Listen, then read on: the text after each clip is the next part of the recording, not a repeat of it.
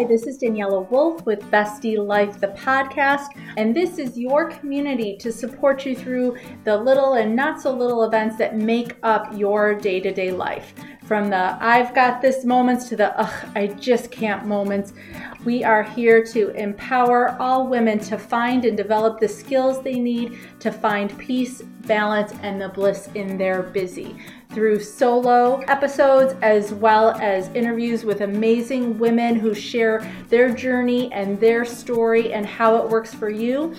I hope you find the inspirations to make you laugh, think, as well as maybe rethink what you thought you knew, and connect as we realize that we are all living similar ups and downs and don't have to do it alone. So excited for you to hear this episode, and thanks so much for joining me today.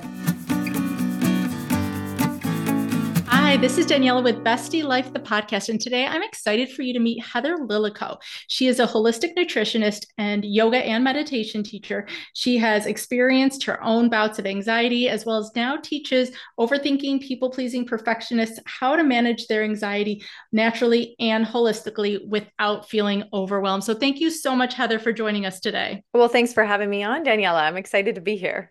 So let's start with sharing a little bit about your journey, what you've been through, how you've worked through things, as well as the business that you have now. Yes, let's dive in. So as you shared, I am a holistic nutritionist, a yoga and meditation teacher, and I got into this area through my own experience with anxiety. And after getting a handle on it, I wanted to share what I've learned and help others. So growing up, I was always kind of a nervous kid, and I was sensitive, any type of criticism, and I would be in tears. I was an empath. I could pick up on the emotions of others very readily. Like if someone was upset, I could immediately tell before they said anything. And I was a perfectionist. I had to get top marks or I felt like a complete failure. And I was an overthinker. And I would overthink about all sorts of things. I remember after hanging out with friends, I would start to overthink about, how did that conversation go? Should I have said something different? Oh, did I come across as awkward or weird? So all of that was my internal monologue, this worry, this self-doubt, and all of that followed me through to university, where the pressure just became too much and I started having panic attacks. And I remember the first one I had, I was at a crowded party in university and my heart started to beat fast, my palms got sweaty, my vision tunneled, and I had this like overwhelming sense of dread take over. And so I locked myself in the bathroom. And I remember just sliding down the wall, waiting for it to pass and thinking that I was dying. Like this was it. That's how intense it felt. So I started living in fear of when was the next anxiety attack going to hit. And it got to the point where I was so overwhelmed. I was so on edge all the time. I was so burnt out that I went to see my doctor and I said, I'm having a lot of anxiety. What can we do? And she whipped out her prescription pad and she started writing me out something for anti-anxiety meds. And I said, let's just pump the brakes. Let me see if there are some things that I can do naturally first. And at this time, there really wasn't a lot known about this whole like natural anxiety management world. So I did my own research and I started by changing my diet. I found some foods that had evidence behind them that could help me feel calm. So I added them in and I felt a lot calmer. And then I still felt like I had a million different thoughts going around in my mind. So I tried meditation and I felt calmer still. And my nervous system still felt ramped up. So I added in yoga as well. And those for me were the holistic pieces of the puzzle that came together. And so this is what I share with others now is how can we heal and manage anxiety in this natural way and bring the body back into balance with the power of meditation, nutrition, and yoga.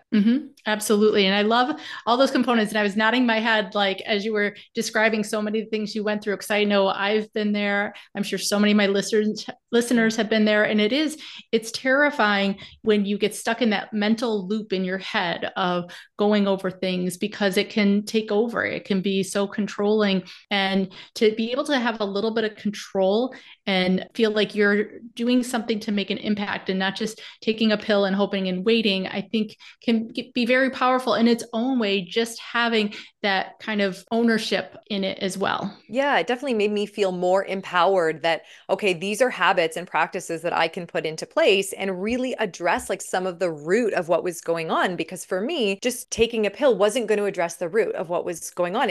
Might make my symptoms better, but it wasn't going to really heal that, that deeper, like what was going on? Why was I feeling so unsafe, so on edge? That was the part I had to address and bring back into balance. Yeah, and there's definitely a mindset component when it comes to anxiety. When it comes to, they say, worry is about focusing on the future and the things you don't have control over. Regret is focusing on the past and trying to replay those situations, and learning how to be present in that mindful place and focus on your mindset and changing the conversation in your head, which I'm sure, part of meditation is clearing those thoughts. Part of yoga is grounding and centering in those present moments. And so even though they seem like very physical things that you're talking about, there is such a mental component to that as well. Oh, absolutely. Yeah. I mean, mindset is everything, right? It's all about training your brain to have an awareness of when these patterns are coming up and sort of catching yourself like, oh, I'm entering into that old story, or I'm going, into that old loop. I'm getting stuck. What are my coping skills? What are the tools in my toolbox that I can turn to instead? Yeah, definitely. As well as you talked a little bit about how, you added some different foods to help. Were you also taking away some things as well? Because I know for me personally, I switched from a regular coffee to a mushroom coffee, and that's helped me as well a lot. Oh, yeah. There was a big journey for myself of really understanding how foods were affecting my body. And as well as having anxiety, I was having a lot of IBS at the time, irritable bowel Mhm. syndrome. So I was experiencing a lot of bloating, a lot of discomfort, issues with the bathroom, and it was embarrassing, it was Mhm. uncomfortable, and it really affected my social life and my confidence. So what I found is that when I started playing around with my diet, adding foods in and seeing maybe what some culprits were that were making not only the anxiety worse, but also my digestion. So, for example, fried foods was a big one, limiting Mhm. those, sugar, processed sugar. That was a big one that I Mhm. really had to come down on and find some alternatives and really think through like, what was I using sugar for? For myself, I would turn towards food for comfort. So, sort of untangling that relationship a little bit. Caffeine, as you mentioned, Mhm. that was a big one. I gave up caffeine fully about 6 years ago now Wow. and saw a huge difference in my energy levels and my focus since and part of what I did is, relied on some of these alternatives like mushroom coffee or Mhm. dandelion root tea. But I also addressed my sleep because I Mhm. found that I was so tired and wanting caffeine in the morning because I wasn't getting high quality sleep. Like my mind was turning so much and I felt Yes. like my to-do list was a million things long and sleep for me wasn't a priority. So when I prioritized that, I found that it became a little bit easier to give up caffeine. And then I went mostly whole foods, plant-based with my diet as well, so that I could really focus on getting in these real whole foods and lots of yummy, incredible veggies. Hmm. Yeah. And as I'm listening to you talk about that, I was thinking when we talk about what we eat, how we sleep is such a big, powerful part of that also. And for whatever reason, I don't know why we're wired, but it seems like my thoughts at 2 in the morning are worse than they are at 3 in the afternoon. Even if they're the same thoughts, just the impact they have on me, just that panic takes over in such a different way at night. I'm sure somebody's done a study and done the science of it, but I'd be fascinated because I can physically feel such a difference. Oh, absolutely, right? It's like, let me remember this embarrassing thing that I did in the fifth grade at 2 in the morning, and let me replay that. And it just, everything feels so much more amplified. And I think for a lot of people, there's that pressure then of, if we have that story for ourselves, like, I'm not a good sleeper, then it sort of reinforces that. And then, we're laying in bed and we're going, okay, if I fall asleep now, I'm going to get 7 hours. If Hmm. I fall asleep now, it's going to be 6 hours. And that creates another layer of anxiety Yeah. behind falling asleep. Yeah, it's so many of the symptoms, whether it's poor sleep or stomach issues, then create their own additional anxiety on top of them that you're worrying about in addition to all the outside things. So definitely finding an outlet for these things. I always have kind of thought of our body holds on to our feelings. There's that mind body connection. We can't separate it. And so our feelings, we can talk about them, but if we don't physically give them a way out, they're going to find a way. Oh yeah. Yeah, absolutely. Yeah, big connection there. So when someone comes to work with you, like how do you help them gauge what they need, or where do you start with them? So what I found is that it is all these pieces of the puzzle that come together. So if we just work in one area, maybe we just work in food, I don't think people are going to see a big enough of an effect. So I like to bring in all these pieces together. So recently, how I work with people is I've just launched an app called Cultivating, and I bring all these holistic pieces together on the app so that you have a library of meditations that you can bring in for every, anxiety induced scenario. You're having imposter syndrome at work, or you can't fall asleep because your mind is racing, or you're feeling not good enough, or that inner critic is getting loud. Time for a meditation so that we can address it like right in the moment. So there's that sort of piece. And then also on the app, I provide recipes for people. So we have delicious, nutritious, whole food, plant-based recipes that are going to provide people those specific targeted nutrients that are going to help anxiety. Because I think not enough people make the link between what am I eating and how is that supporting my mental health. And then the movement piece is the last piece. So bringing in some slower, lower intensity types of movement like yoga, for example. I think it brings together all of these pieces. So maybe in a day, it looks like somebody's doing a couple minutes of meditation. They're eating a calming anxiety food, and they're working in either a walk or a yoga practice. It doesn't have to be complicated, but we do have to prioritize setting up these habits and getting consistent on doing them every day. Yeah. And I love how you said it's a couple minutes of yoga. It's some movement, and it can vary on a day-to-day basis. You can do 5 minutes of walk, 10 minutes of yoga. There's ways to make it flexible so that it works with you. Because I think sometimes it looks like a lot, it looks like a lot of time, it looks like a lot of effort. And I think the more we can normalize just simplifying it into these smaller bites is going to make it more approachable. Well, it's so true. And the group that I work with, perfectionists, there's like that all or nothing thinking, right? And what I found is that sometimes people don't even want to start a new venture like meditation. One of my clients recently was saying, I just don't want to start it because I feel like I'm going to be bad at it. And as a perfectionist, being quote unquote bad at something feels really rocking to your self-worth, right? It's either like, I'm immediately good at it and I'm going to keep going, or if I'm bad at it, I'm going to quit because I don't want to deal with the discomfort of that. So Mhm. I like to make it really approachable for people, because chances are if you have gone for a walk in nature and just felt that connection to the trees around you and, oh, I can hear the birds.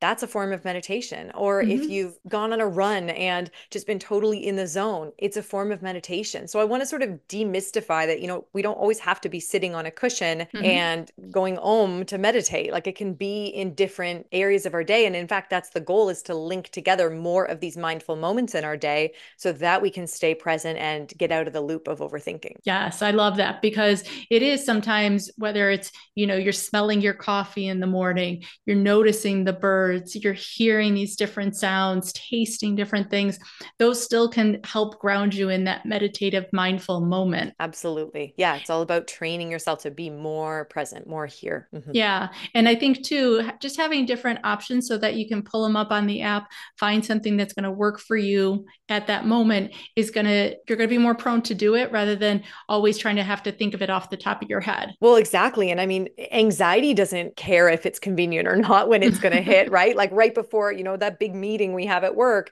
and the anxiety starts to rise, or, our boss sends us an email and is like, hey, can we chat? And you feel the anxiety start to rise. Like we don't get to choose necessarily when the anxiety, the emotion of it shows up for us. So that's why I think we need something sort of convenient on the go, like in our pocket, that we can turn Mhm. to help us feel calm. Yeah. And especially if the anxiety is going to come from different places, you're going to have to kind of address it in different ways, as well as you talked about that perfectionistic mindset. That's why it's called a practice. It's not just because it's a Zen way to talk about it or anything like that. It truly is a practice that you have to do over and over to keep working on. And it's not that you ever truly master it, because there will always be different life events that you're working and practicing on coping with. I almost like to think of it like a golf game sometimes. Like I'm not good at golf by any means, but that's one of those things. You can go on the same course 10 days in a row and have 10 completely different games, but you're practicing that skill regardless of how it plays out. Exactly, right? That's a mindset shift to be just working on developing the practice, right? Strengthening the muscle of the mind to come back to the present moment, to recognize when you've shifted out of regulation. Because a lot of people think that, when you do this work that you'll be fully calm and zen all the time, and that people are like, "Oh, Heather, you must be the calmest person in the world. You teach yoga and meditation." Mhm. No, not at all. I have freakouts all the time. But Mhm. what I have learned is how to bring myself back into regulation. I think that's what we can get better at, is not the expectation that we would never be dysregulated, that we would never experience the emotion of anxiety. It's there for a purpose. It's there to alert us of a possible danger. But what we can train ourselves to do is notice, oh, I've gone out of that regulated state, right? I've gone away from calm. What can I do to come back into balance, to come back to find my center, my grounding? Yeah. And just to rethink it too, our body, like you said, it's designed to help recognize danger. But back when this all happened, we were watching out for like saber-toothed tigers that were going to eat us. That's not the case now. Now it might just be an uncomfortable conversation. And that's a very different kind of danger. And so it doesn't need to trigger that same response. And when we tell ourselves that, we can have that perspective to then utilize those tools and re-regulate. It's such a good point, Daniela. Yeah, the types of danger that we experience. And this is why sometimes people will say, like, there's no reason behind the anxiety. There's nothing to be anxious about. But what we're not realizing is something that we perceived in our environment, the body is deeming as dangerous. And it's often an emotional danger, which, like, side note, I think would be a fantastic band name, emotional danger. But that's what we're trying to recognize is, something has felt uneasy to me. It's felt dangerous. And this is where we need to go deeper into those like limiting beliefs, the subconscious beliefs, the stories or the scripts that we have running through our minds. Because if we have this script, for example, that, people are going to leave or abandon me, then that's what's being activated in those scenarios. And as social creatures, that would feel very dangerous to your survival, right? And so Mhm. it does link into anxiety, even though, you're just sending an email to somebody, or even though you're having just a difficult conversation with somebody. It's not true physical danger and the threat of death, but that emotional danger is enough to trigger the body. Yeah, as well as people don't always realize physiologically, excitement and anxiety express exactly the same in the body. It feels exactly the same. And to mentally, you have to kind of tell yourself, this is not dangerous. This is not scary. This is exciting. This is positive. And just because I feel that way doesn't mean it's a bad thing. Yes, there's this really neat study that looked at that where they had a group of people come in and they split them into two groups, and they had one group say they were going to perform and sing live. They were going to sing Journey's "Don't Stop Believin'," such a classic karaoke song, and they had one group say I'm nervous before they went on stage, and they had that other group say I'm excited before they went on stage. And then both groups went out and they sang their hearts out, and when they looked afterwards and they actually measured how often people were on pitch. And the people who said, I am excited to sing, they were on pitch more often. So it Mhm. actually improves performance, right? By telling Yeah. ourselves, we call it anxiety reappraisal, is when we can say, I'm excited, I'm excited. Now, that works really well for things like public speaking. Where it Mhm. doesn't work well is if you're feeling like everybody hates you. Your brain is telling you Right. that, right? We can't be like, I'm excited, everybody hates me. It's so we can sort of choose it for those public speaking, those times where we have Yeah. to have a tough conversation. We can sort of see, and maybe that's where gratitude comes in a little bit too, right? Is we can see like the light at the end of the tunnel, or like something good could come out of this, and that can kind of shift the anxiety a little bit too.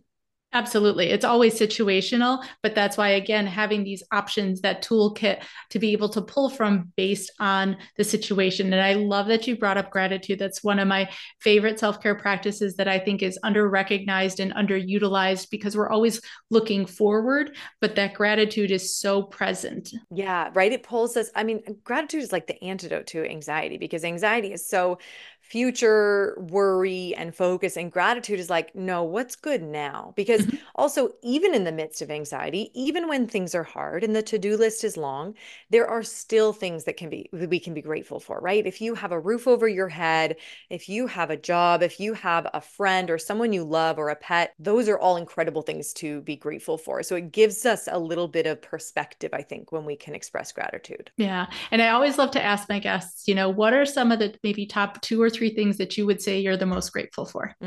That's such a good question. I mean, I'm grateful for being on this podcast, for being able to share this message. I always choose a word of the year, and my word of 2024 is impact. So I feel very grateful that I can come in and be able to share this message and help others and use my experience, because for me, I mean, anxiety, it sucks, right? It's so hard. And it was really overwhelming for me for so many years. So I feel so grateful that I get to share this with others and be able to use what I've learned and pull some nuggets from it, and then be able to hopefully help someone else. No, that's fantastic. And so then where can people find you? How can they work with you? How can they connect? Yeah, happy to share that. Well, first, thank you so much again, Daniela, for having me on, for being able to share this with your listeners. So, again, for those listening, my name is Heather Lillico, and you can come hang out with me in my community, Cultivating Calm.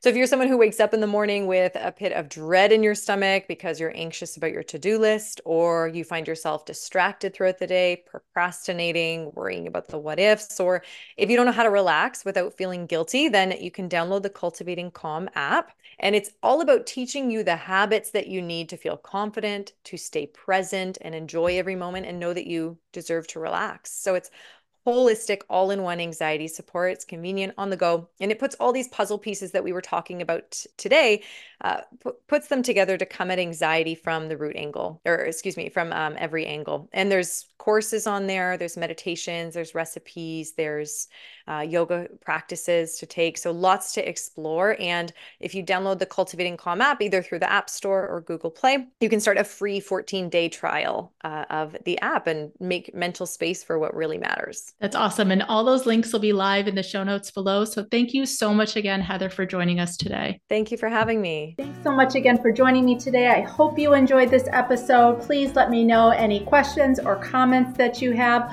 Also, if you can please leave an Apple 5-star review so that this episode can be shared with more women. There's 2 quotes that I love. Alone we may be strong, but together we are stronger, as well as when women support each other, incredible things happen. So let's be stronger and incredible together, as well as maybe just have some fun along the way. Thanks so much and talk to you soon. Bye.